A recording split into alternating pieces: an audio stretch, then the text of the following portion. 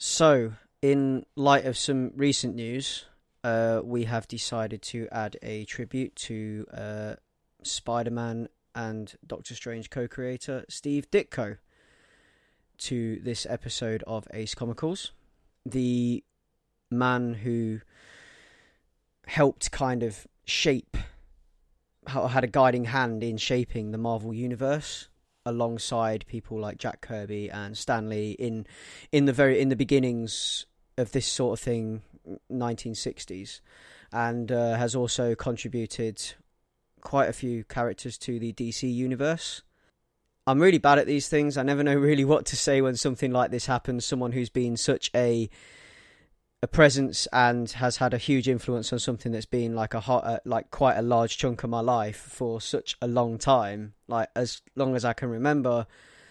Like Marvel comics and comics have just been there, kind of thing. Like when I've mentioned before, when I was a kid and I had friends that had like comics collections, I'd read their comics, and then I've always been interested in superheroes and stuff myself through cartoons, through everything else.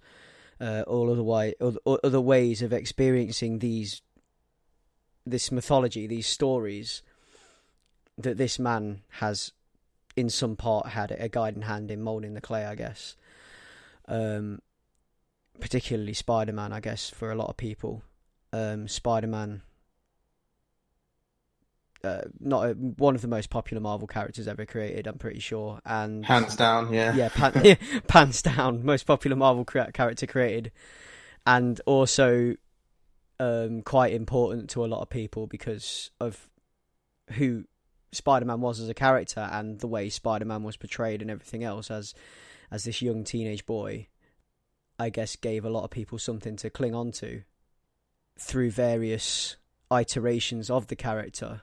And that's all down to Steve Ditko, because he created that. He was like he helped. He was co-creator. He was like the sort of like co-father of Spider-Man, I guess. It's a good way to put it. And it's his creation that has sort of like filtered down and fed down through time, that has such a wide-reaching... How do I put this into words? Well, yeah, it's like you were saying before. It's like his legacy is felt throughout comics. Just in the fact of not even talking about the breadth of the characters that he contributed to or created, but just the fact that he went on to influence a lot of other people coming after him, and he was I think he laid down the blueprints for a lot of characters, and he was very. I think like when we think of, say, like Marvel, and they had like the Marvel method, and like, for instance, an editor like Stan Lee would write a couple sentences, and then the artist would interpret those sentences into a full like 25-page comic, like a full strip. It was that whole thing. The Marvel method is basically the artist telling the story and the writer pretty much acting like an editor. So, like, I think he, in a way, is the poster child of that. And to level where I think it was after 25 issues of Spider-Man, he started to get he petitioned to get a story by credit as well, because he was that instrumental in coming up with the stories and the arcs. That's that writer-artist collaboration, like the writer-artist team thing, which is known as the Marvel method, I guess. And him and Stan Lee were like that those two working together on the early issues of Spider-Man and things like that was like the beginning of the Marvel method. So those two were the first two, and that was like the first kind of the beginnings of that, and he sort of helped. The easiest way for me to explain this is if Stan Lee and Jack Kirby terraformed Planet Comics, then Steve Ditko helped populate it. Yeah, that's a pretty good way. Yeah. And for that, I will be forever thankful for his influence and his work, and for the characters he created, especially Spider-Man. As I was mentioning before, Spider-Man for me, was quite important when I was a teenager. I read a lot of Spider-Man books. Ultimate Spider-Man was the thing that was going when I started to pick it up and read it a lot.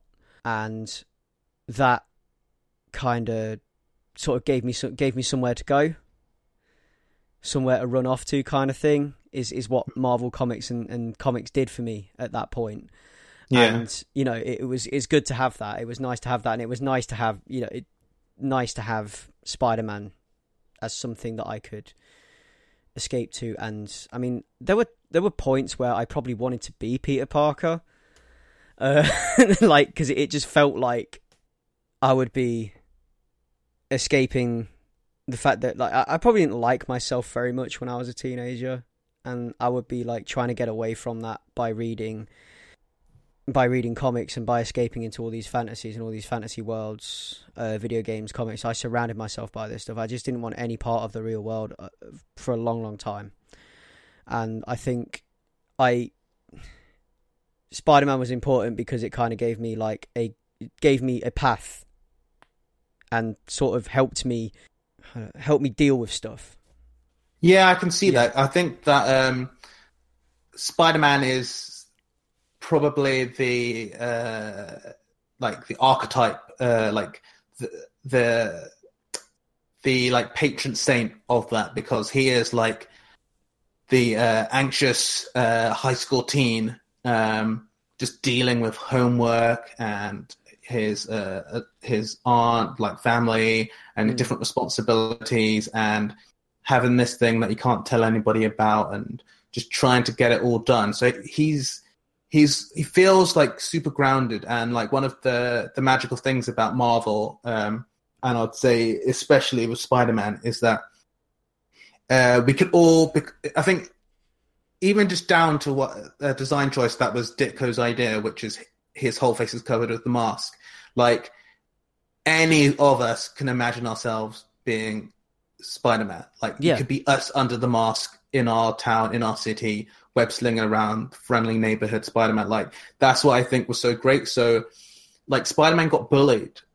Spider-Man got picked on.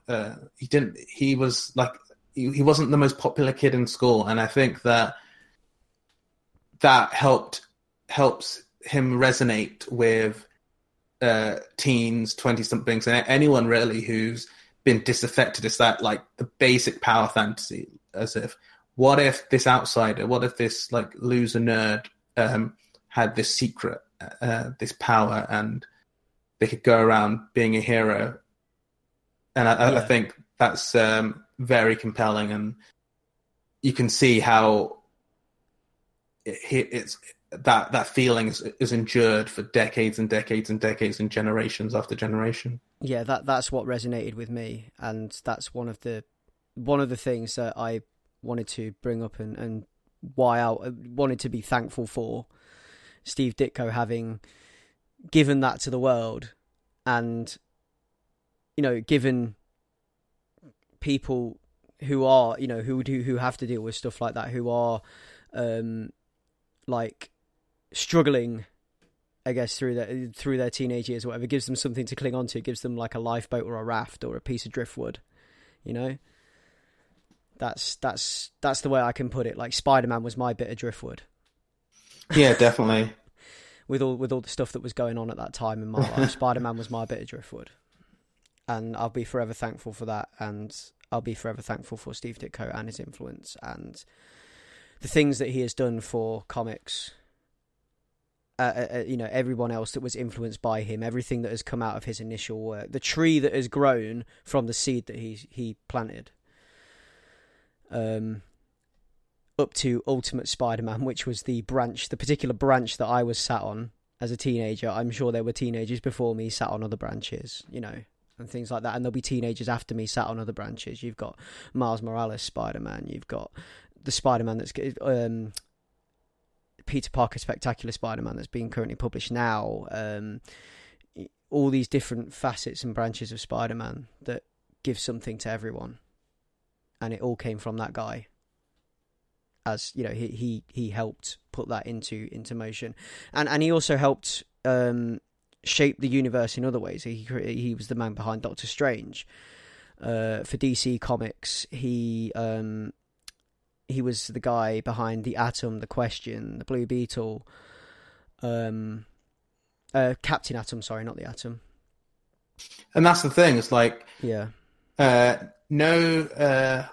he created like Mr. A, and like no Mr. A, no the Question, no Rorschach, and like in Watchmen, like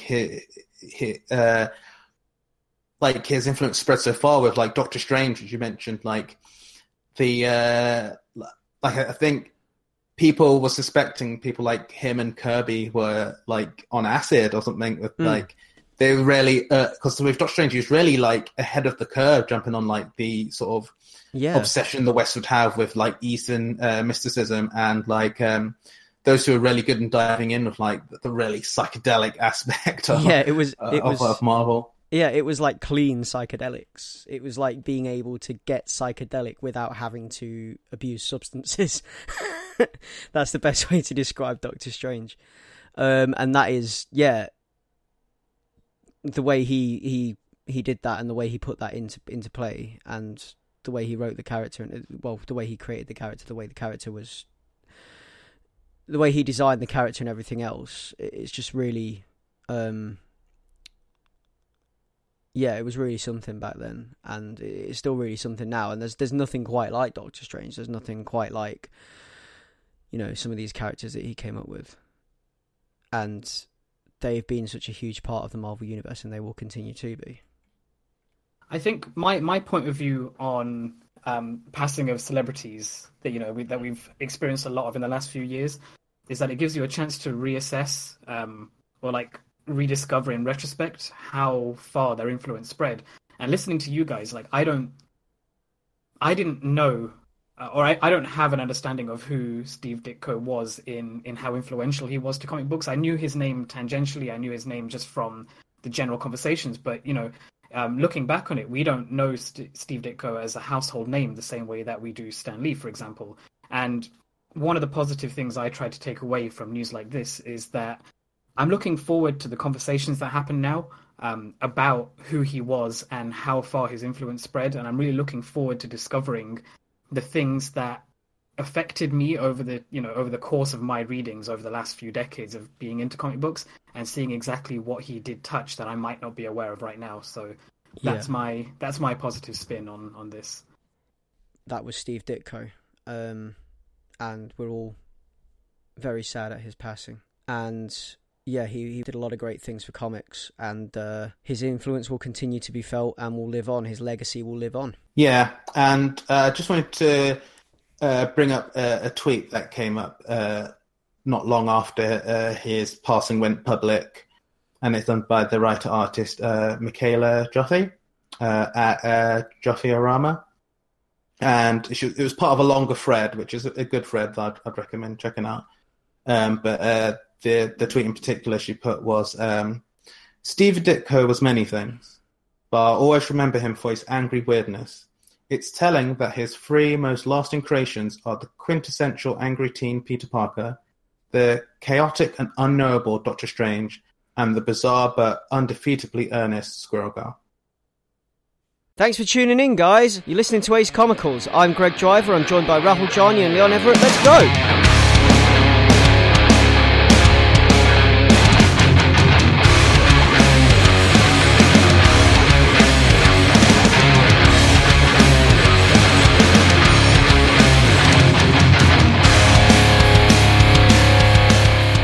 Hi, welcome to the show. This is episode 39. So, as usual, we have a few picks from the previous 2 weeks to chat about today, and I am joined by the full cast. I have Leon and Ray today. Yeah, guys. So, what have you guys been up to? It's been a while since we spoke to Leon. Yeah, it's been a while since we've all been in the same virtual room together. What have I been up to? Like, there's been a lot of life stuff, which I don't want to drag into the podcast because it's all really boring. Aside from that, me and Leon both had a cab day in the last weekend where we got to ride at the front of a TfL train. That was really cool. Been to the cinema, saw Ocean's 8, which I thought was interesting. That's all that comes to mind right now. How about you guys? I've just been trying to deal with the heat and doing a lot of reading. So it's the usual for me. Yeah. trying to deal with this like ridiculously hot weather we're having right now. Like freezing bottles of water and then going to bed cradling them and things like that.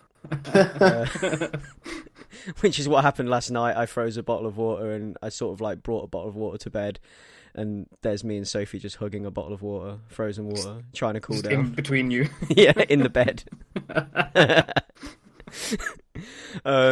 What else have I been doing? Yeah, so I've been obviously reading a lot of comics, and there's been some big ones that have been out over the past couple of weeks. We've had Batman issue 50, which was The Wedding, and I was going to say that I was going to gush a little bit about this when it happened, because as you all know, I'm a big Batman fan.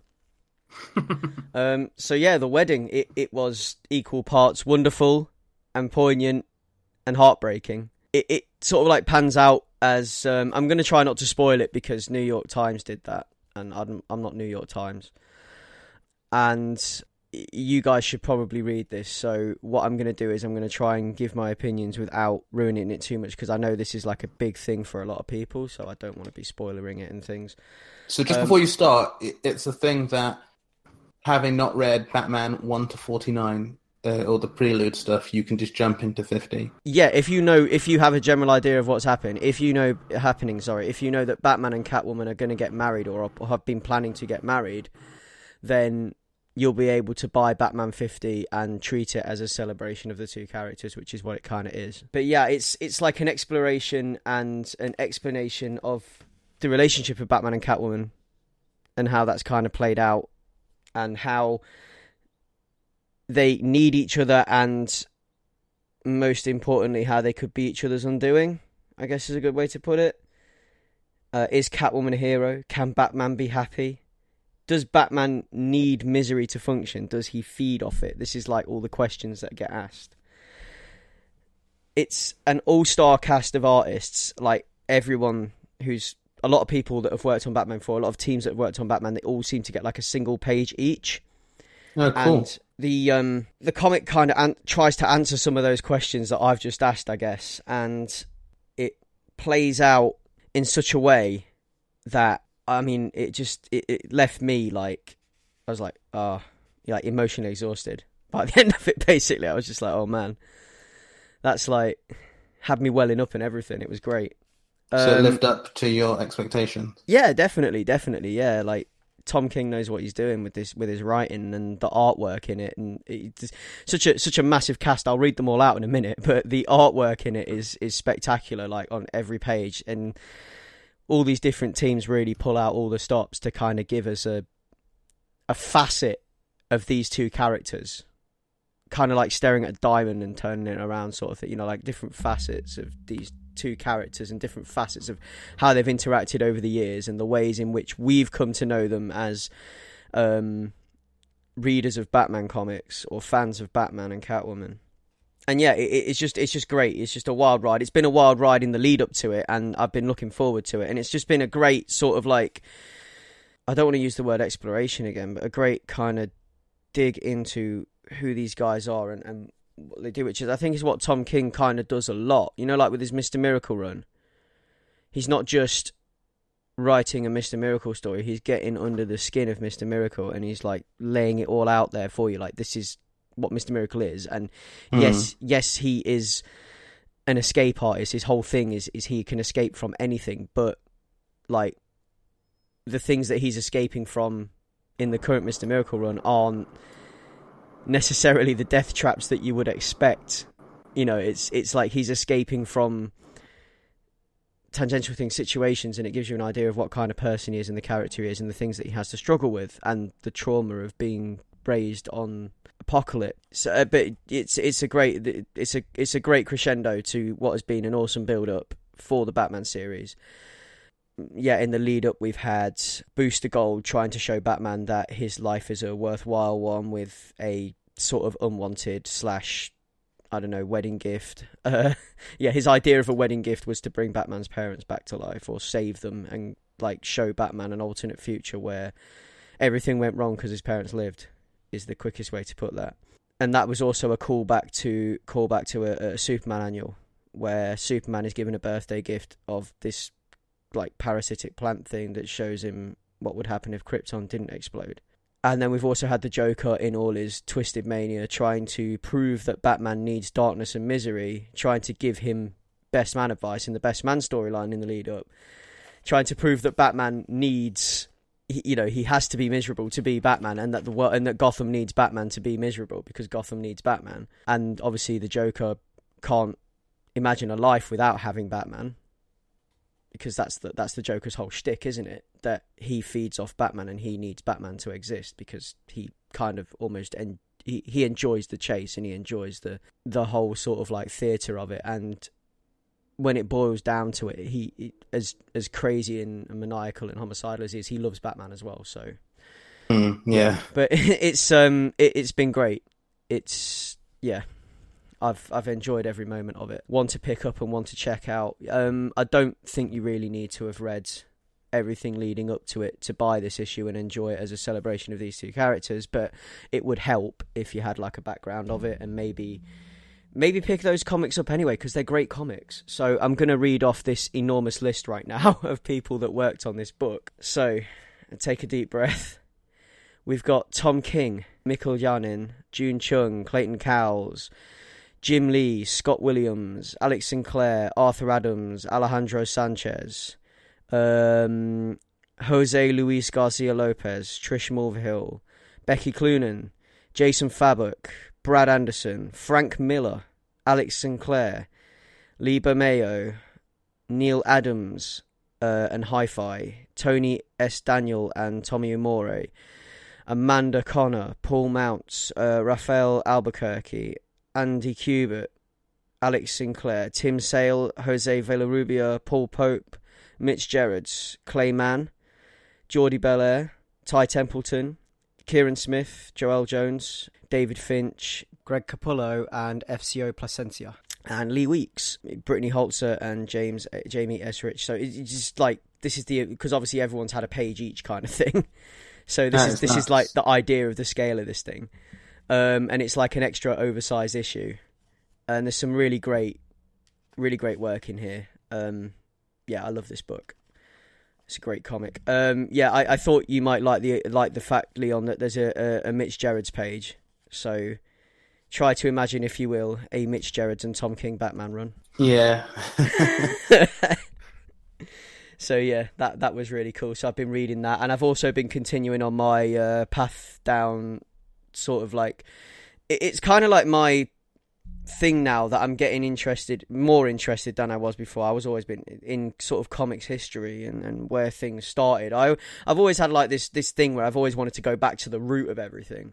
So I picked up this trade, which is like a reprint of a load of old Archie horror books. So like Chilling Adventures in Sorcery, which is kind of where the whole Archie horror thing began, because Archie have been publishing horror books since, way back. It's not a recent thing. And I've read like about half of this trade so far, because I've just been like going through it and just enjoying it as I've been reading it, basically. And the first couple of issues in there, it's really sort of like, how would you put it? Toned down, like kind of almost kid friendly, like reading a Goosebumps book. And then it starts to get darker as it goes on, because I think they put it onto the Red Circle stuff. So I think it became Red Circle horror, and from there they started to get a little bit darker with it. But the first couple of issues are introduced by Sabrina, and she's kind of like this Crypt Keeper type character narrating the stories, which is kind of cool. So yeah, that's a cool book, and it's a cool thing to sort of like read and learn about all this stuff. So that's been me for the past 2 weeks. Staying on message. Yeah, staying on the message. Yeah. I don't do much else. Not very often, anyway. Reading comics and sweating. Yeah, pretty much. Oh yeah, and also keeping track of England's progress in the World Cup. So I've been. Of course. Is it coming home, Greg? Well, I don't know. Is it? I've heard it is. I'd like to agree with you that it's coming home, but we'll see. I'm one of these people that doesn't. I don't want to jinx it. I don't want to put all my hopes in one basket or anything. I don't want to be like that. But yeah, maybe it is coming home. Maybe. I guess that's it for what we've been doing, and I guess we should move on to the massive list of comics that we've got in front of us. Is that right? Yeah, let's do it, because since I've been away, it's just been a blur of life. And nothing really interesting to report back. I had a week off, used half of it to do adult boring stuff, and then I used the other half to chill out with some friends, watch some movies, catching up on a few 2018 movies that I missed earlier in the year, but nothing incredible. Tomb Raider, better than I expected, but not great. Pacific Rim 2, yeah, it's a film. I've not seen Pacific Rim yet, but I have seen Tomb Raider. Both have got sort of interesting ideas in them, but none of them are sort of must-see films, really. Both are led by pretty good lead actors, John Boyega in Pacific Rim and Alicia Vikander in Tomb Raider, but I don't know.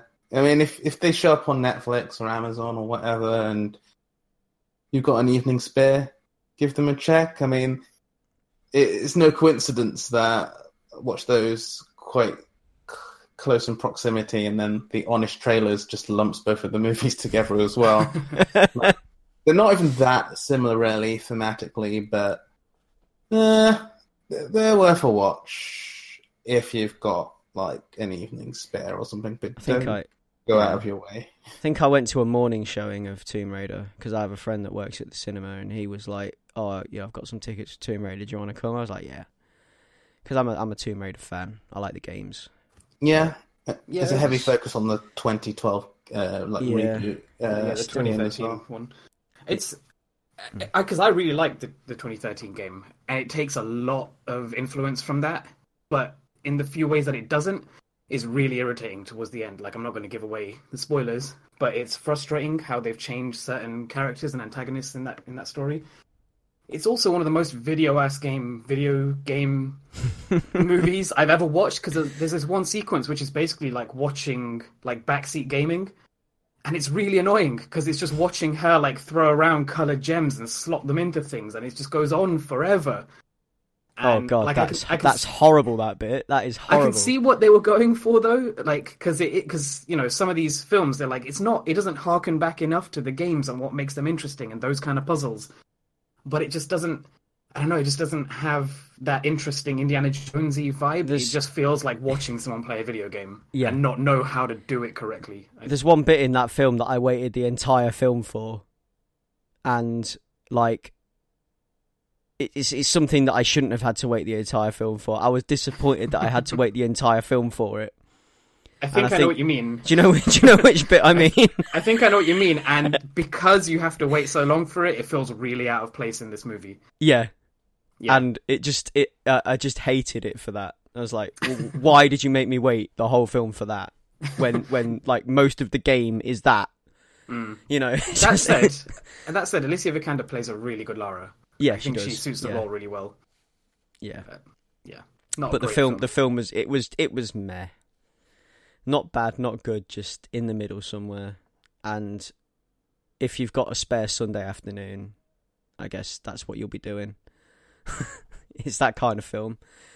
It's not as tragic as other past video game films. So in that sense, it was better than I was expecting, but I watched a film. Yeah, there's nothing particularly notable really to recommend or write home. It's a romp. What you're saying is that you don't necessarily want those 2 hours or whatever back, but you could have done something a bit more useful with them in hindsight. See, I don't even look at it that way generally. It's more a case of I think some changes even some minor changes in the script could have elevated this from okay to really good. Yeah.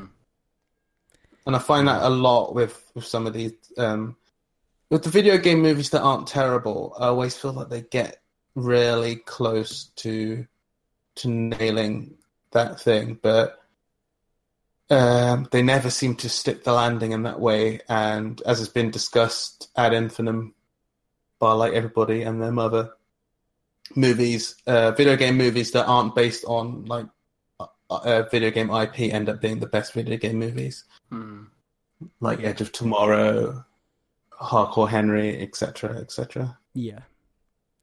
So on to the big ass list of comics. So the first one is one that I read, which I've been excited for a while since finishing the Donny Cates Thanos run, and that is Cosmic Ghost Rider. So I'm going to start this off by reading out the introduction to the book because I think it's incredibly badass and you all need to hear it. So, Frank Castle was a decorated Marine and an upstanding citizen when his family was killed in a mob hit.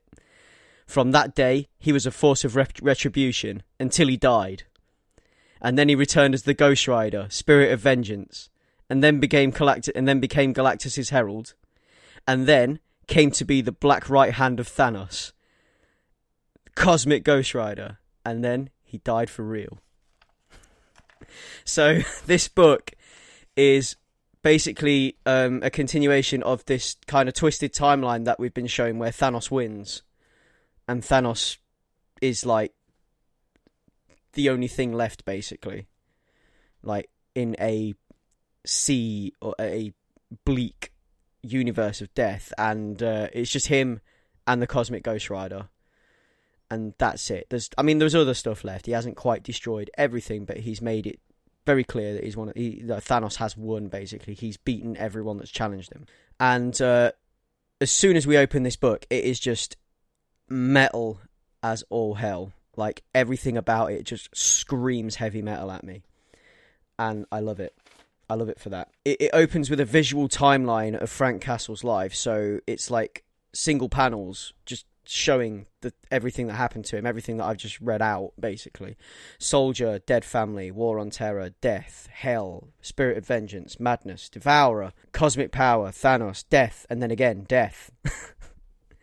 So it's been a wild ride, and we join Frank Castle in Valhalla, where Odin has picked him from the timeline to try and save his life, basically, and brought him back into Valhalla, where he's been given, like the reward that is given to great warriors and things like that, and he's just causing trouble. He's just starting fights left, right and centre. He's not down with it. He doesn't like these people.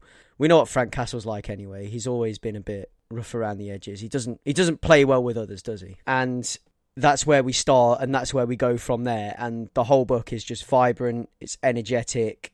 It's punctuated by bold colours and violent movement. It's that sweet spot that I talked about. When I described the Hit Girl comics, the Columbia arc, like Hit Girl 1 to 4 from the new Hit Girl run. It's kind of got a little bit of that about it, where it's like this cartoon style that's really kinetic and works really well with what it's trying to show you, and the violence and the fast movement and everything else. It's just beautiful. And with the bright colours as well, it just looks so good. And everything just like screams off the page, and yeah, it's just brilliant for that. Yeah, so he ends up getting kicked out of Valhalla because he's too much of a nuisance. Like, Odin doesn't want him there anymore. Odin's like, look, you can't stay here. And there's this great part where Odin is like kind of like taking him to where he keeps all like these like a kind of like a where he keeps weapons and stuff, like a hall of weapons and whatever. And there's all this kind of like crazy nods to Jack Kirby with like these Kirby-esque lines going on and everything else. And it's like that cosmic Marvel magic that with a heavy metal injection is the best way I can describe this comic. And I'm gonna read these lines out because it's great. So Odin, he's like, as he's leading Frank Castle down this hall, he's like, I chose to bring you to Valhalla because you are a warrior of some note, and you were unjustly, I believe, slain by that infuriating hammer my son Thor holds so dear. But if you do not wish to be here, then I will not force you to stay. In fact, your willful obstinacy reminds me of an old Midgard saying that I'm fond of. I believe it is, fuck you, and the horse you rode in on. That's pretty good. Yeah, and that's when he's like basically giving him his cosmic power back and kicking him out. and sending him into the stars, and from there it just gets nuts. And I'm not going to spoil what happens or where he goes, because that's like the kind of the hook of the comic, so I'm just going to leave it there basically. But it's shaping up to be great, and I just want the rest of it now. It's just so good. Yeah, Donny Cates continues to impress me. He's like, the man is a force to be reckoned with, and I'm pretty sure he has the power cosmic, and also the rest of his team here behind this comic. We've got Donny Cates as a writer, we've got Dylan Burnett, an artist, Antonio Fabela is the colour artist, we've got Clayton Cowles lettering, we've got covers by Jeff Shaw and Antonio Fabela, and we've also got a variant cover we've got variant covers which are like Mike Deodato Jr., Edgar Delgado, and Stephanie Hans. Yeah, it's just such a wild ride. I ended up making a playlist for it actually on Spotify, because while I was reading it, I was like, oh my god, yes, I can hear these songs. I can, and I just ended up putting a playlist together and putting it out there. Oh, you did what we talked about. Great. Yeah, so that's that's out there if anyone wants to check that out. It's literally just called Cosmic Ghost Rider, the playlist, and you'll find it on my Twitter feed. It actually picked up a little bit of steam. A lot of people, a few people actually have listened to it and things like that. So I think I obviously I like it because I made it, because I put the music together. But yeah, it's good. So check it out. So we also had basically an endorsement on the playlist by Antonio Fabela, the colour artist, on the book, because when I put it out there, he said that he was telling me, oh yeah, this is awesome. It's a great playlist, and then he recommended it to somebody else when they asked him, is there anything we should be listening to when we're reading Cosmic Ghost Rider? And he went, well, Ace Comicals and Bato made a good one, so check that out. And that's awesome. Yeah.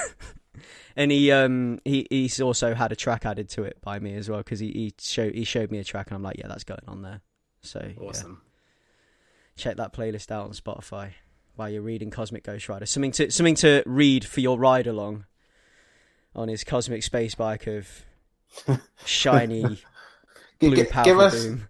Give us a preview. What a song or two on there. A song or two off the playlist. Well, you've got Wasting Space and Repossession by Municipal Waste, Octopus Has No Friends by Mastodon, All Bodies by Between the Buried and Me, and there's just loads of other stuff on there. It's just an awesome playlist that I put together for this book. So yeah, check it out. Yeah, Cosmic Ghost Rider. So number 1 came out 4th of July.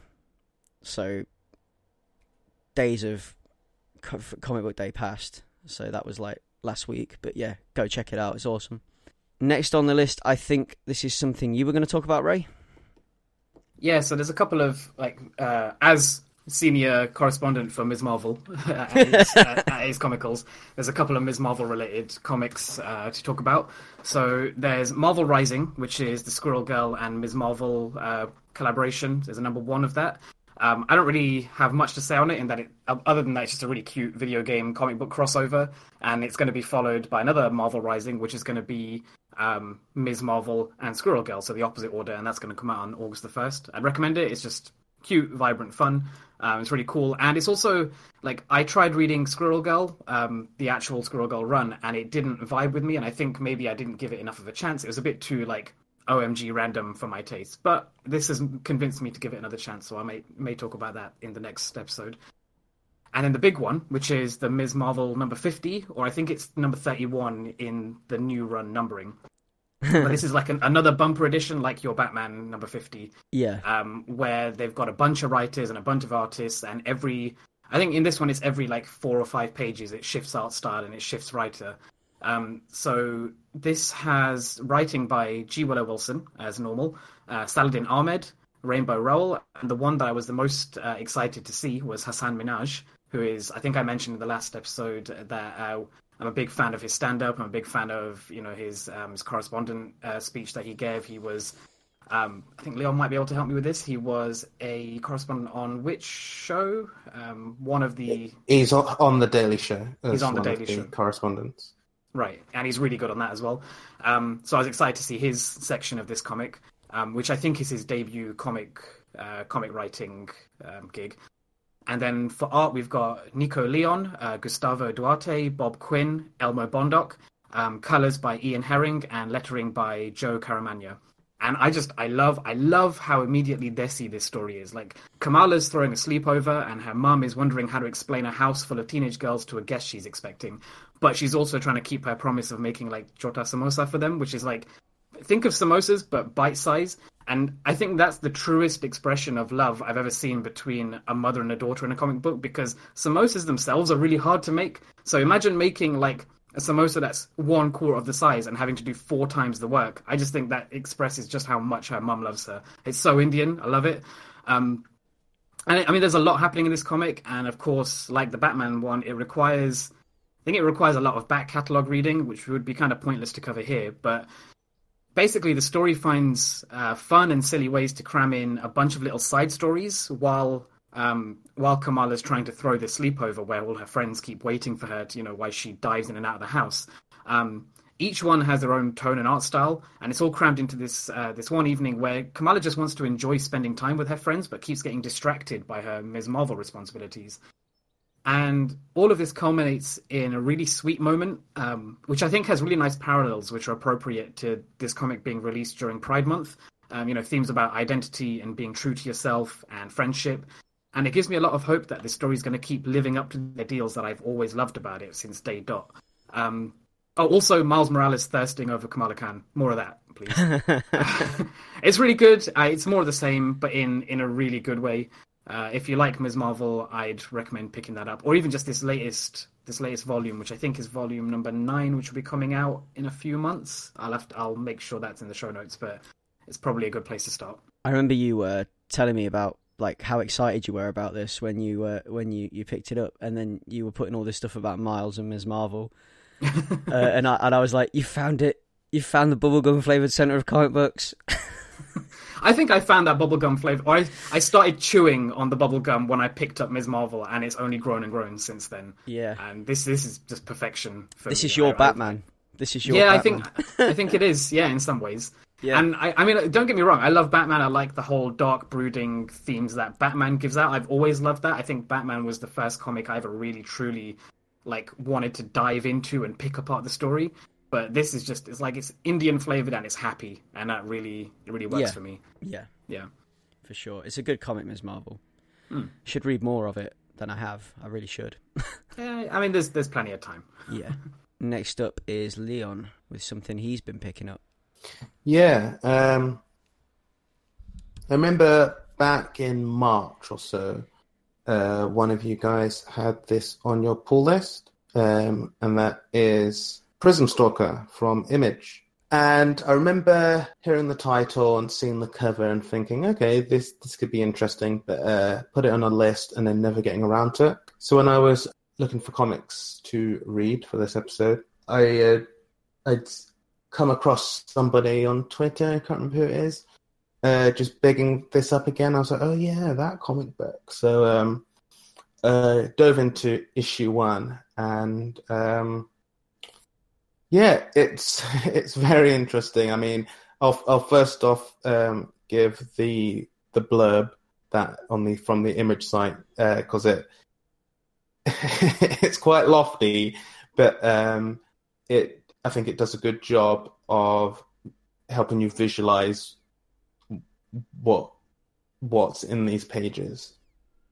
So it goes, Prism Stalker, for fans of Octavia Butler, Sailor Moon, and the biopunk horror of David Cronenberg comes Prism Stalker, an ongoing sci-fi adventure series by Sloan Leon. Vep, or Veep, I'm going to say Vep, is a young refugee raised away from her devastated home planet as an indentured citizen in a foreign colony. She works tirelessly for her insectoid hosts, but there is no exit in sight in this viscous, dripping city nest. The eye of opportunity is closing. Her duty to her family and her siblings. Her duty is to her family and her siblings, but what more can she do for them here? The answer appears faster than she is ready for. This rings a bell.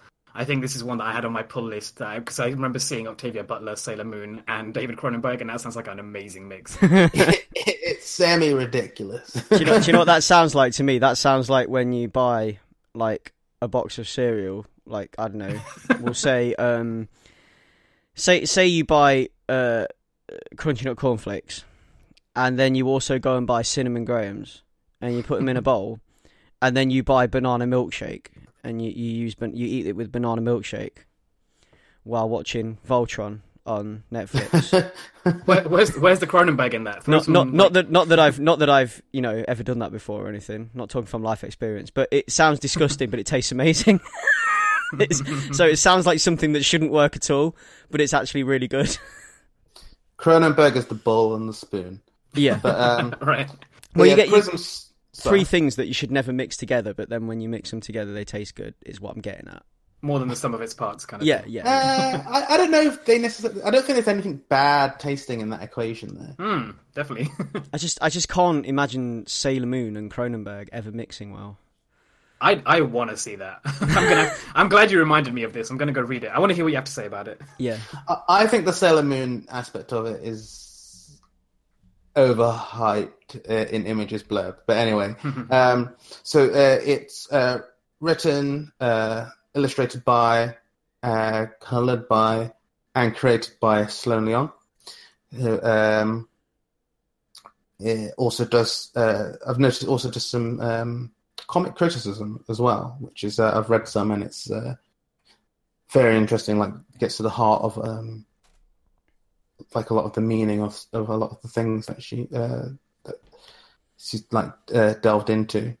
But anyway, so they use the term biopunk, and I think that is perfect because it's a world where everything is sort of, they're on an asteroid, following what I said from the blurb on like being moved away from their planet, and the way the book opens, you've got a voiceover. Talking about history in the past and feelings and identity and family and all that, and religion, and all the visuals are like you're inside a living organism. There's lots of like polyps and just different glands and things and eggs in this sort of nightmarish dreamscape. that like it feels like everything around them is sort of living. They sleep in these sort of not even flowers, but these like sort of spore beds, and there's seeds everywhere. So like this is a whole new world, and like a whole new universe, and there's a lot of world building in here that is done quite efficiently. And I think that Leong's strength here is focusing more on Zepp's sort of internal relation to the horrible situation that she's in, because she's essentially her and her people are essentially trapped and separated and basically slaves, being told that they can't go back to their home planet because it's poisoned, and it manages to illuminate the feelings of what it's like to sort of be someone without a true home, whose home is lost, and with that some of the identity, and like having no interaction with like the language of the elders, and having no connection with the old religion and all of these things, and instead constantly wondering what's on the outside, and if there's more to all this. So I think it's really effective in that, like the way the pages are constructed, the colors like sort of bleed out of the panel, so you never get white gutters.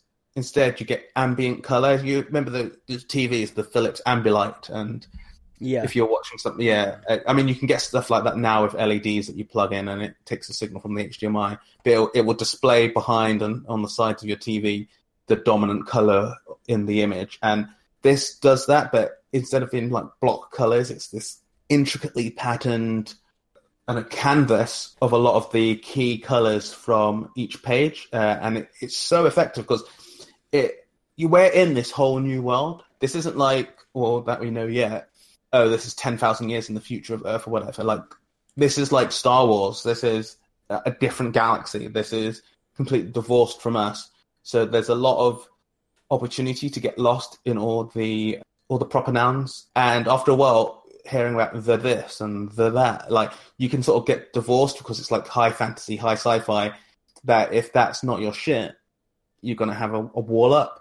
But I think this effectively hands you these things, but doesn't dwell on them too much. You don't get a big history dump of like 10,000 years ago. Da, da, da. Instead, you get the sort of fractured, displaced memories of Zep and what she remembers. And it's the way it's written is this lazy comparison, but Shakespearean, but not really in form, but more in structure, or more what our generation, slightly divorced from all that, takes from when you hear someone say Shakespearean, where it's like descriptive and writing to the root of the emotion instead of like what pragmatically is happening. It's hard to explain, but it's done quite well, but in a way that immediately finishing the first episode, maybe I should read that again, because I've absorbed like what I feel I've needed to absorb. But it feels like there's stuff in there that you're not always going to get on the first read. So I do like how that's done, and I think the panel layouts as well are handled in a very efficient way in terms of moving the story along and the passage of time. But I don't know, like it's dynamic in a way because the gutters are filled with color.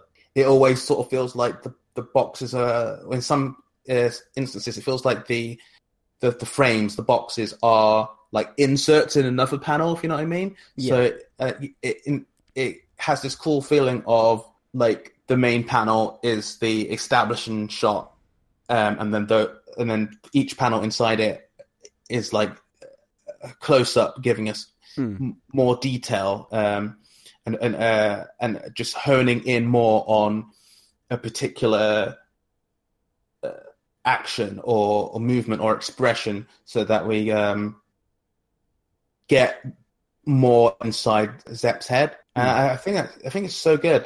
There's just a lot of, it's a very like nice looking like art style and book, and they do like lots of cool things with body markings and just general the color palette itself. You have that image fusion that, you know, I love and always bang on about, but I feel like the spectrum is wider, and instead of being this sort of grungy sort of, I mean, some you can get with like biomechanical, it's all gloopy and just dull, and and in this it's not, it's vibrant, it's otherworldly, and I know it bleeds together in quite a cool way. What you were saying about panels inside panels, colourful gutters and things like that, that's something that I've seen before loads of times, and it works really well to convey action. It's something we've had in Ice Cream Man, where it's like panels laid over an establishing panel almost. It's something that is also in Ghost Rider, actually. To bring that up, there's a couple of panels where the background of the panels is like this spacescape, and you've got panels laid over that kind of thing, which is quite cool. It's definitely much in that vein and used effectively with that. I mean, well, I'll just say it's definitely check out issue 1, give it a go. It might be heavy, but I don't know. I think it's worth to dive in, and I can see what the Image Blurb is saying when they like invoke like the legendary Octavia Butler with that. I'm understanding what they're getting at with that, and it's. I mean, stories like this are always going to be like poignant if we like cut through the root of the themes, and I think that the timing of this book definitely fits the general, especially in the West, the political zeitgeist in terms of refugees and like sins of the past and mistreatment, and particularly recently, like separating youth and elders. So it's definitely there's definitely meat on the bone that I'm looking forward to diving in. And I mean, issue 1 came out in March, so I think there's 5 or 6 issues out. So I'm going to try and catch up and see what's going on. I will just add as well, I think we were seeing this more and more with comics, but this comic has a really cool website. I believe it's designed by a Stephen Lovell, and the website is cool. It has like an animated trailer on there for the first issue, and it's like proper animated, not like in a not just an emotion comics way. Yeah, not an emotion comic sense, but instead it's actually animated, and it's so cool, like the music and everything. It reminds me of the 90s MTV cartoons, like Aeon Flux and the cartoon adaptation of the Max and stuff like that. Like, it just has this cool... I was instantly transported to the 90s and being a kid, trying to find these things on, like, late on Bravo or something. And it's so cool. Like, each issue has, like, a song on the site, which is usually about 3 to 4 minutes long. And I think it sort of goes for the mood. They're done by SoundCloud user Neo Tenome. And, dude, they fucking slap. Like, each of these beats are amazing. Like, I was just, like, getting down. They're so good. Like, they're like industrial electronica. And that's, at times you get some shades of, like, and there's people like Crystal Castles or something, but the sound is like larger and like, when I say industrial, like that proper like grit and grind. But like they got great beats, and they fucking go. Like, I would definitely recommend that. Like, I listened to way beyond the issues that I read of just what the themes were, because it's so good, and it's something that I hope more and more comics do, because it's such a cool idea. And the only downside of this whole sort of multimedia thing is that, man, I want that cartoon now. It looks so good, that trailer. But it does transport to the page, and when you're reading it on the page, you do feel those themes coming through. Like, you sort of start playing it in your head, which often happens with me. But I would definitely recommend Prism Stalker. Nice. Yeah, I remember because I haven't seen the rest of it. I didn't realize there was such a cool website as you described. But I remember seeing the first animation on Sloan Long's YouTube page, which we can give a link to, and that really caught my eye. I know exactly what you mean about being transported back to the 90s, and that it's amazing. And like, real Aeon Flux vibes. I'd really recommend that. Have a look at that. I'll have to go back and check all of that out, because that sounds awesome. But I think you'd dig it. Yeah. I'll have to go back and check it all out. So now we're moving on to books that we all read. And I think the first one of those is a book called Submerged. You want to take it away, Ray? Yeah, sure, can do. So Submerged, written by Vita Ayala, illustrated by Lisa Sterl, colorist Stelladia, letters by Rachel Deering. It's a Vault Comics book. And it's essentially, or as it's described in a Vault Comic tweet that I saw a while back, it's a retelling of the Orpheus and Eurydice myth set in the New York City subway, inspired by the writer Vita Ayala's experience of Hurricane Sandy. So having read it, I don't think it's a direct retelling. It's more an interpretation with other modernized Greek myths woven in. And in this story, it seems like our hero Alicia is the Orpheus character who has to travel into the underworld to rescue her younger brother Angel. We get scenes of Alicia's strained relationship with Angel as they grow up, and the pressure put upon both of them, put upon her by both her parents to take care of him, and like the imbalanced values with their boys will be boys attitude towards him getting into fights, or him blaming Alicia for letting him get drunk enough to crash his car, all that kind of boyish hypocrisy. And we see all this in flashbacks, and then in the present day, we're shown how Alicia has distanced herself from her family because of all this. And what sets everything into motion is a voicemail she gets from her brother saying he's in trouble and needs her help. And she ends up following a pretty tenuous trail down to the cordoned off subway entrance, where she encounters 3 mysterious men and a dog whose shadow has 3 heads, and they grill her on her quest to save her brother, where she claims it's my job to protect him. There they give her these 3 tokens to get past the ancient subway barrier, 1 to enter, 1 to pay the ferryman, and 1 for when it's all done. And what follows is her descent into this modern representation of hell, or the underworld. I think the thing with this, I think there's a lot that I'm only half understanding because I have a limited knowledge of Greek stories. Because there's a few antagonistic encounters which I think they only have weight if you know who they're supposed to be. And so for me, as someone who doesn't have this assumed knowledge, they fall a little flat.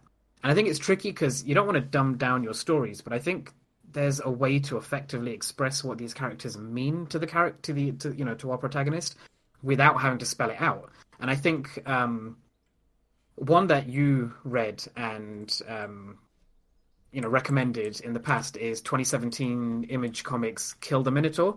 I think that did that really well. Like, you don't have to know who everybody is from the historical text or from the classical text to understand what it means in the context of the comic. And so as it stands with Submerged, I don't think the comic always expresses these things in isolation within itself. And so I'm doing a bunch of Googling to see, what's lining up. I mean, it's not necessarily a bad thing. It just takes a bit of effort on my part. And that's sometimes I don't like that because I want the book to be self-contained. But in this instance, there's a lot going for it, which I do like and is driving me to find those answers for myself. Go ahead. I was going to say, so when I was a kid, I was big into Greek myths. I had like a book like that had like sort of kind of like child-friendly versions of Greek myths in it. And the Orpheus story was something I picked up on, like, without even knowing that tweet existed or anything like that. I just, as soon as I opened the book, I was like, this is Orpheus. Especially when she gets down to the barriers and you see the 3-headed dog. I'm like, oh, Greek myths. Well, wait. Yeah. Yeah. That's Cerberus. Yes. And then she gets the coins to pay the ferryman, and then Sharon turns up driving the train when she's off to save her brother Angel, and it's all like, yeah. Yeah, because it's the coins of Sharon, right? Yeah, it's cool. I think only one of them's for him. Right, exactly. And he only explicitly takes one because he says only one of them is for me. Yeah. It's cool. I think for anybody who loves Greek myths, or anybody who's interested in seeking out these Greek myths in hindsight or retrospect, will really dig this. I mean, the comic does this weird subtle displacement thing where the specific details of what's happening don't quite mesh together, but you might not really notice on the first pass depending on how hard you're looking. So, like, as an example, she's listening to voicemails from her mum asking her to come home and visit because, she hasn't seen her for so long because she's trying to distance herself away from slightly, I don't know, bad family feelings. I think there's a better word for that. I can't think of it now. And then what follows after the message from her mum is a saved message from her brother asking her for her help. And then she hears an ambulance in the voicemail, which she then hears outside of her apartment. And it's interesting because it hints to this being a journey of redemption for herself over something that happened some time ago. And we're not quite sure of the time frame between her brother asking for help and what's happening in what we're seeing. But I'm assuming that's all going to tie in together at some point. It's just interesting that it's not on the nose, it's all slightly hidden in the background. I mean, then again, she's also seen smoking weed before being dragged into this adventure, and we get a very brief hint that this is all occurring on Halloween. So who knows what's really going on? I mean, that's a good enough hook for me on its own. I get the idea. The way what you've just put together there, just is like it's kind of got like a bit of a Christmas Carol about it, but not, sort of thing. Yeah, possibly, or just some sort of like retrospective. redemption arc, I think, but which is cool. I you know, like the whole like Hades thing or whatever, and the sub like hell as a subway kind of thing, or Hades as a subway should be. It's just so cool, like to kind of like that whole idea is like, for me, I thought that was quite genius. And it reminds me of a episode of The Real Ghostbusters that I used to really love called Knock Knock, where they uncover a door as they're drilling a new subway tunnel, and behind this door is contained everything that is supposed to replace the world once Doomsday has taken place. That sounds amazing. Yeah. It's awesome. Right. But yeah, it's great. This comic was great. I you know, reading the first issue, I loved it, and I love the fact that it doesn't tell you everything, because obviously things are going to get revealed during her journey through hell, because Hades, should I say, because it's not a nice place, and it's going to show you things you don't like about yourself. So I think it's going to show her painful memories and things like that, and that's when we're going to get to piece everything together. Yeah, and that mystery does a good job of like making its own mythology in a way. Like making that mystery sell itself and keeping you going, and like elevating it above just the normalcy of the world. I think that does work quite well, and I think the art really sells it, because I really like the art by Lisa Stahl and Stelladia. There's a lot of work being done by the line art, by basically everything's done in both black and white edge lines, which sort of bleed into each other, and then they're all filled with this really lovely speckled paint. And it has this strange ethereal quality where like half the world feels like it's been sponged onto the canvas, almost.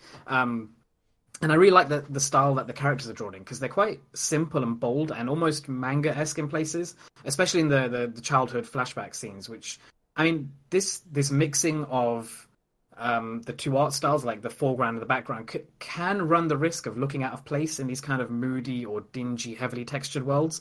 But in this case, it really works, and everything fits together really, really well. And if I had to pick out one thing that I love about the art in this book, it's Alicia's jacket. Because like it shimmers like it's being dappled by starlight, or like it's being hit by a storm rain, even when she's in shelter. It's really cool. Yeah, it looks like chalk.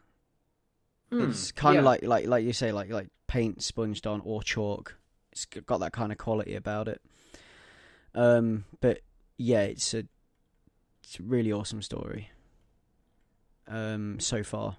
And I want more of it. Definitely want more of it. I want more of this journey through Hades, and I like that Cerberus is kind of serving as a guide.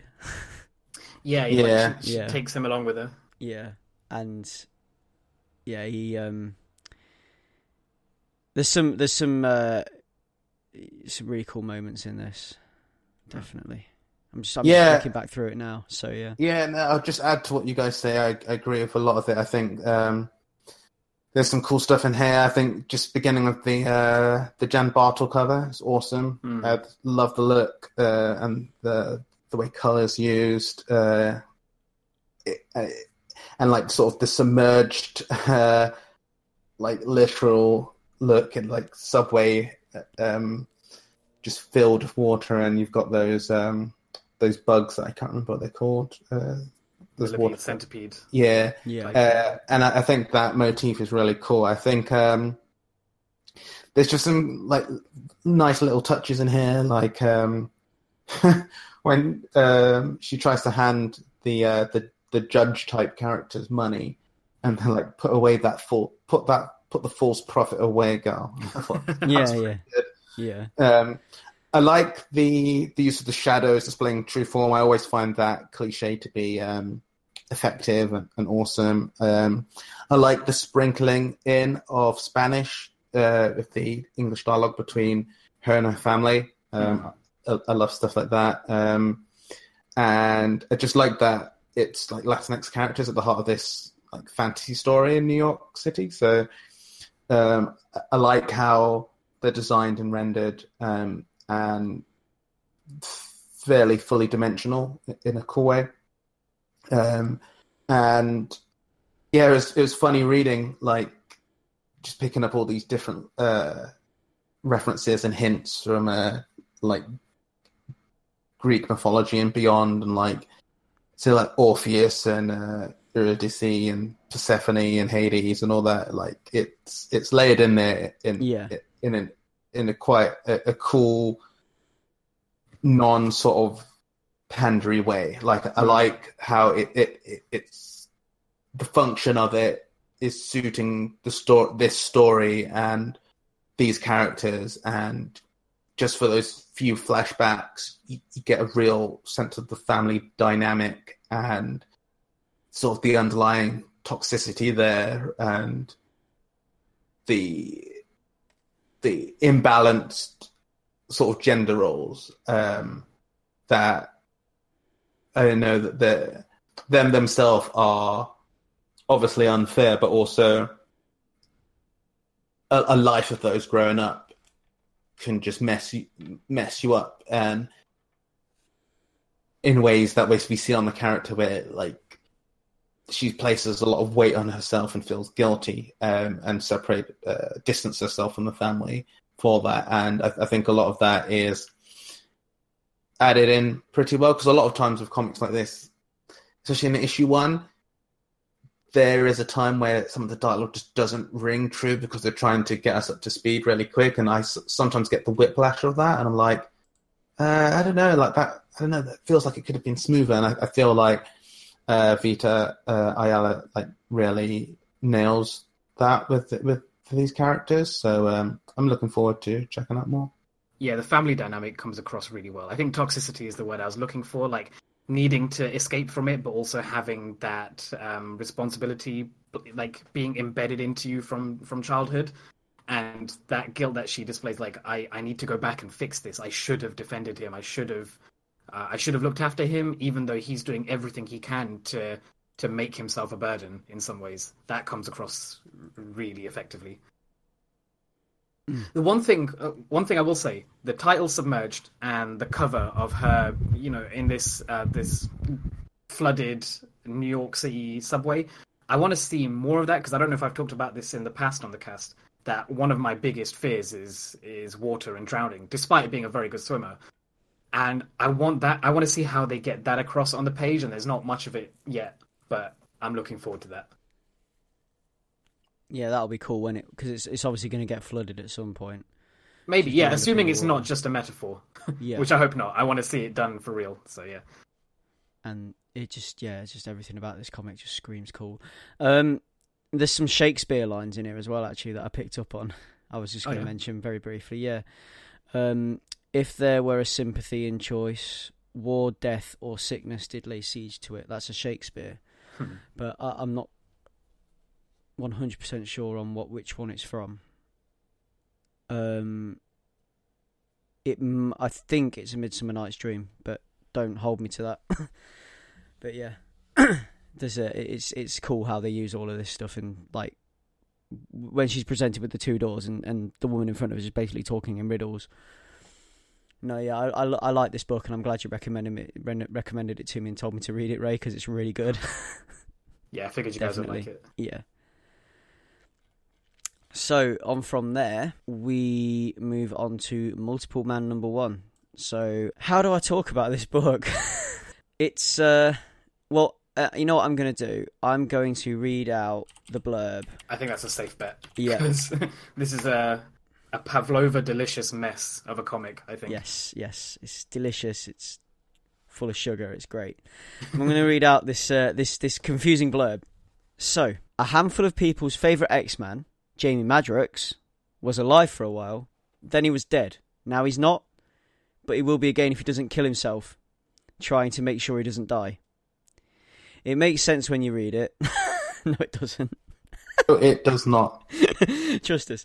In his fight to not die, Jamie has stumbled across a threat even greater than his own death, but fixing it might make it worse. Can he save the world from himself? On top of all that, the X-Men are mad at him now, and a mysterious new group of foes is after him too. We can't tell you who they are, but they're pretty great. So, the whole deal with Multiple Man is that when he experiences some kind of trauma, like physical trauma, he can duplicate himself. And then that person can go off, that other Jamie can go off and live a life and come back, and then Jamie Prime can absorb other Jamie's experiences and memories and skills by reabsorbing his duplicates. And we start with the fact that he is supposedly dead, and the other X-Men find him, or possibly another Jamie, like a duplicate Jamie. It's not the prime Jamie, I don't think. And they bring him back to the mansion because he's ill, and they're trying to make him better. And they sort of like get him back to a point where he's awake and he's okay and he's eating and stuff. But something strange is going on in the background with Jamie. Like, he knows that he knows he's going to die eventually anyway, because he's dying. He's got some kind of like disease or degenerative disorder that we don't really know quite what it is yet. And there is a way to cure it that Beast is working on, but he comes back in time to stop himself from being cured, or goes forward in time to stop himself from being cured, and then versions of him come back in time, because if he lives, bad things happen.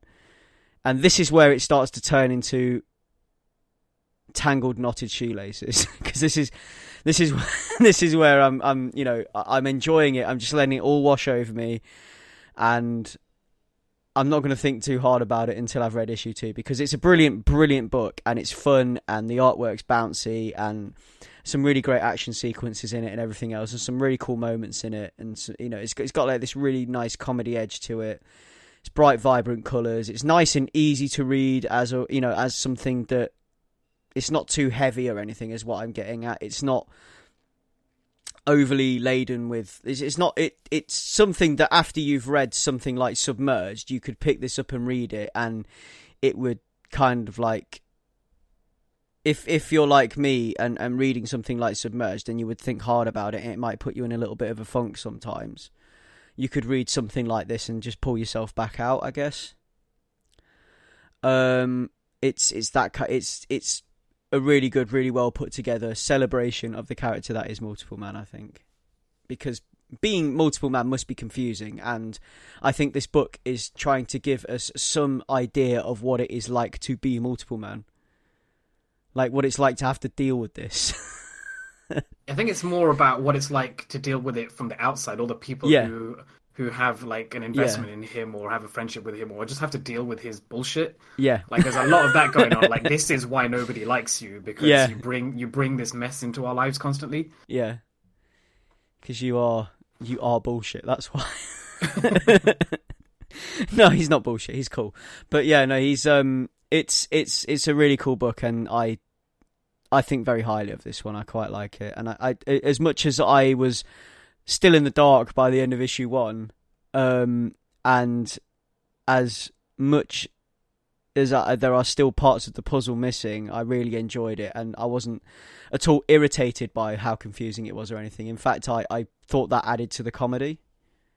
I don't know about you, Ray. What do you think? Yeah, I think it's deliberately a mess in this instance. I think they know what they're doing with it, and it's frustrating because, like, I'm annoyed, but only because I want to know what happens now. Like, I don't want to be teased throughout all this nonsense. I know it's not going to pay off in this neat, wrapped up way that I sometimes hope for with like puzzle box TV shows. I get the feeling it's going to be hand waved away, or it's just going to be comic book explained. But they're doing it deliberately in the first issue because, like, there's no way to fix it. It's just a mess. I don't know.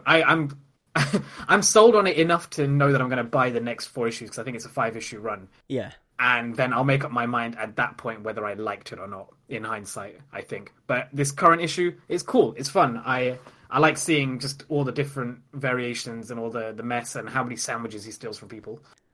Yeah. I'm happy to watch it be untangled and even be handled in a comic booky way, because that's what I like, it's what I enjoy. And I think I get the feeling that this is going to be handled quite nicely, and it's going to be untangled pretty well. And I think you probably are going to get the neat ending that you want.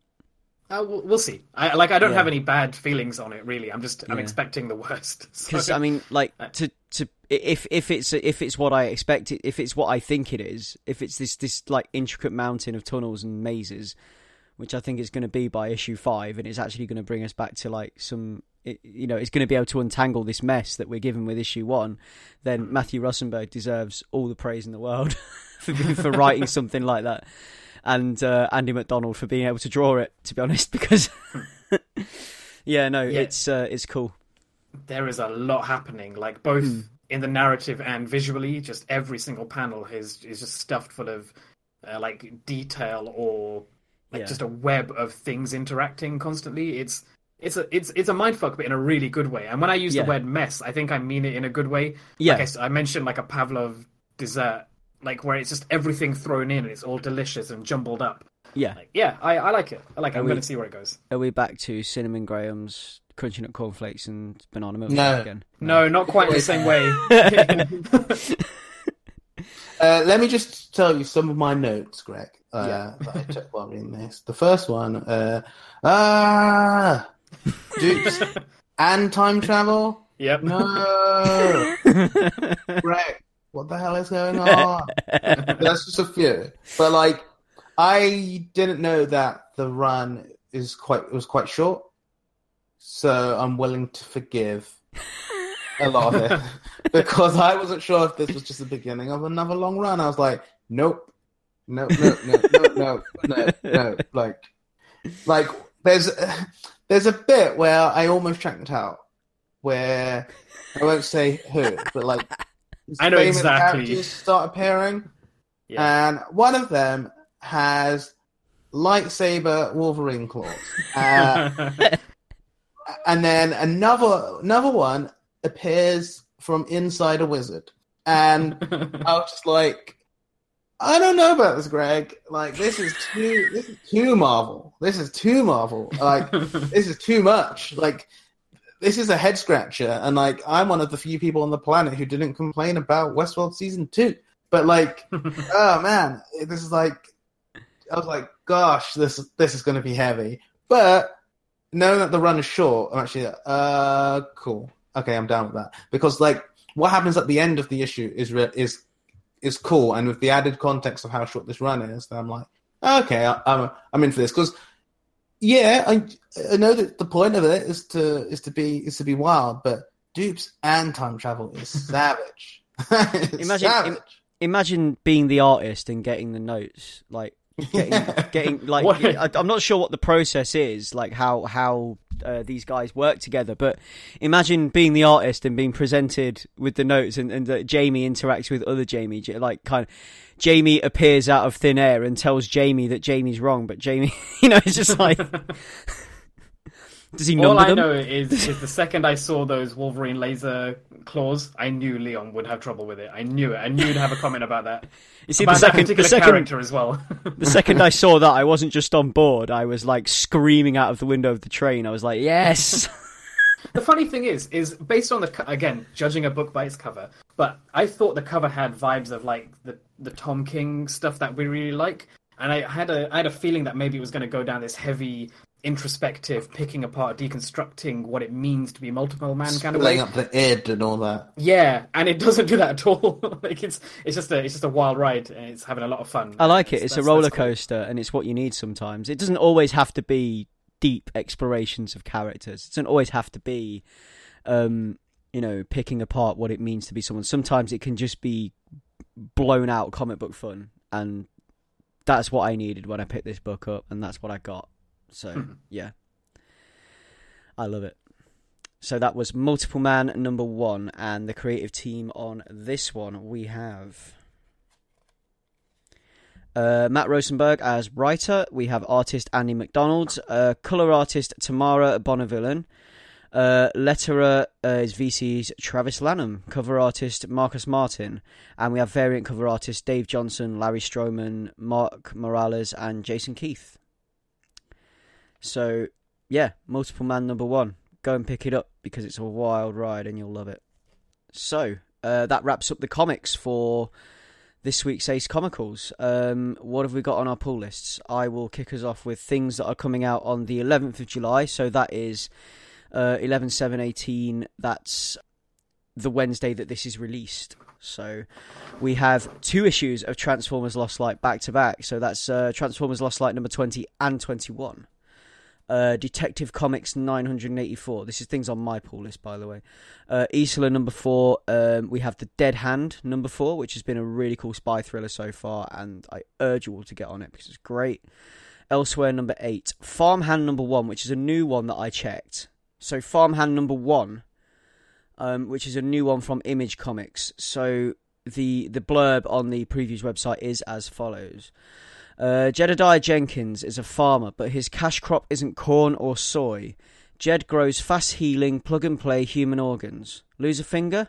Need a new liver? He's got you covered. Unfortunately, strange produce isn't the only thing Jed's got buried, deep in the soil of the Jenkins family farm. Something dark has taken root, and it's beginning to bloom. So how does that sound? Sounds good. And it's also written by Rob Guillory, who is responsible for Chew, which is another one that I like. So that's the main reason I picked up on this comic. He's the writer and the artist. So I think it's a bit of a one-man band, this one. But yeah, it's Rob Guillory, and he's the Eisner-winning co-creator and artist of Image Comics Chew, as you mentioned. And it's a dark comedy about science gone sinister and agriculture gone apocalyptic. So it ends with the line, "Nature is a mother." So there you go, Farmhand number 1. So that might be quite an interesting one to look in on from Image. We've also got Aliens Dust to Dust number 2, which was the continuation of the alien story of the mother and child trying to escape the doomed colony, being chased by an alien. Jughead the Hunger number 7, Relay number 1, which I've talked about previously when I talked about Relay 0, which was the free comic book day one. So Relay number 1. Relay is in many ways a tribute to the science fiction worlds that inspired me as I was growing up. So this is the writer talking here. The best thing I can compare it to is Paul Verhoeven's Total Recall. There's a brain to this book beneath the action and the world we've created that mirrors our own. It's something that evokes a lot of our modern fears about society, leadership and control, and puts them in a really colourful, detailed world. Anyone who saw Blade Runner 2049 is going to be right at home with Relay. People should definitely throw it on their pull list because it's unlike any other science fiction book out there. I promise you we're dealing with some insane shit, and that by the end of every issue you'll have no idea where we're headed next. So, I assume that is the writer of the book giving us that one. And that would be, that would be, there's 3 writers, so that could be either Zach Thompson, Donny Cates, or Eric Brunberg. That quote isn't actually attributed when I read it out, which is kind of irritating. So it could be one of those 3 guys. But Relay's a great book because if you go back a couple episodes, we reviewed issue 0, which kind of served as a preview and an opener into this crazy world that we're dealing with here. So that's a good one to take a look in on, and that is published on Aftershock Comics. And we've also got the continuation of Met Cadet U in Met Cadet U number 10. Ray, where are we with you? You've stolen all of mine, so I have nothing to add for the 11th. Mine were going to be Farmhand and Met Cadet U number 10. Yes. So yeah, double endorsement for those. So moving on to the 18th, I've got Kick-Ass number 6, which is a continuation of the new Kick-Ass run. Ice Cream Man's back with Ice Cream Man number 5, and I believe this one's called Ballad of a Falling Man. Cool. So sounds interesting, and yeah, we've been loving Ice Cream Man on this podcast, or at least I have. I think you guys have been enjoying it as well, haven't you? Yeah, I think we're in consensus for that. Yeah, so this one will be Ice Cream Man number 5, Ballad of a Falling Man. And the blurb for this one is, the feel-bad series of the year continues. Here's a story that lasts 100 stories. So that one's going to be quite a nice, interesting read. We've got Analog number 4, which is, again, kind of a spy thrillery one about where, you know, in a world where everything is public knowledge, how do you keep things private? Versus number 5, Archie meets Batman 66 number 1, which is something that I've got on my list because Batman 1966, Archie. Where can you go wrong with that? Where can that go wrong? And I think this is something where a few months back, this is where Leon's famous line about Riverdale in general, which I believe I'm going to start using as a quote when we mention Riverdale or talk about Riverdale. It's going to become like our podcast's description of Riverdale. Is Riverdale a hellmouth? Leon Everett 2018. But yeah, Archie meets Batman 66, so that'll be quite a cool one to read. Infinity Countdown number 5, which is the continuation of the big Marvel Infinity event that's happening. Something to do with a film that got released, maybe, I don't know. We've got Peter Parker, that's Spectacular Spider-Man 307, Old Man Hawkeye number 7, Batman number 51, and Teenage Mutant Ninja Turtles Universe number 24. Ray, where were you for the 18th? Right, I've only got a few. I've got The Life of Captain Marvel, which is basically about Carol. Carol finds herself reliving memories of a life she thought was far behind her. You can't outrun where you're from, and sometimes you have to go home again. It's being labelled as the definitive origin of Captain Marvel, so I think that would be a good place to start for a character I don't really know much about, so I'm interested in that. And then there's Dismantlers, which is a Black Mask Studios comic. I'll give you the brief blurb from the website. It's in a galaxy where terraforming is the most common form of real estate development, a highly skilled team of dismantlers travels to failed sites and salvages what's left of them. But that's not the hardest part of the job, because relationships with each other can be even more complicated than transforming entire planets. Seems cool. Again, judging a book by its cover. And then the final one, which I'm only picking up because, like, I normally wouldn't read this, which is a Marvel superhero adventure comic, which is basically meant for quite young children. But it's the Ms. Marvel and the Teleporting Dog #1. And one, because it's got Ms. Marvel. And two, I'm just hoping it's going to make me cry after some recent developments in the Inhuman storyline. Let's see what happens with that. Yes. That's all I've got. So, I mean, Leon, I know you don't usually have anything for the pull list, but are you planning to buy anything or read anything in the interim? Have you got anything on your list that's like sort of next? Like anything you want to cross off? No. Most of my pull list I already have, and it's past stuff that I'm catching up on. So in the coming episodes, I'll continue speaking about some of the older comics that I've been catching up on. Cool. Oh, I've got a couple of non-comic things to bring up. Yeah, go ahead. Because The Incredibles 2 will be coming out in England next week, or the week of the release of this episode. So that's something cool. And then the week after we'll have Alita Battle Angel, which I'm not that familiar with the manga or the anime from that it's based on. But I know that there's been a lot of controversy around just the style and the look of it. So I'm just interested in seeing how that pans out. The trailer was a little bit creepy. It was odd. Yes. Odd artistic decisions. It was, that. yes. Yeah.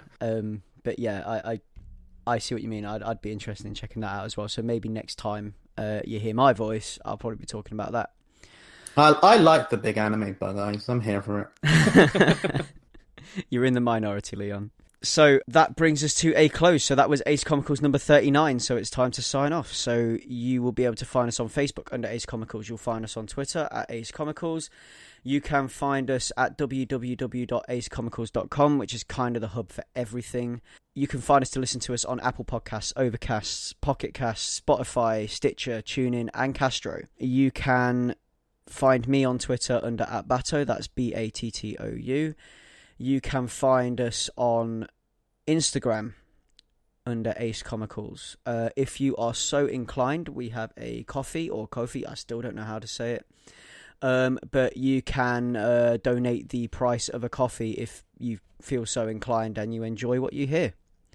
All proceeds go to keeping the website afloat and making sure the podcast stays up and listenable. Ray, where can we find you?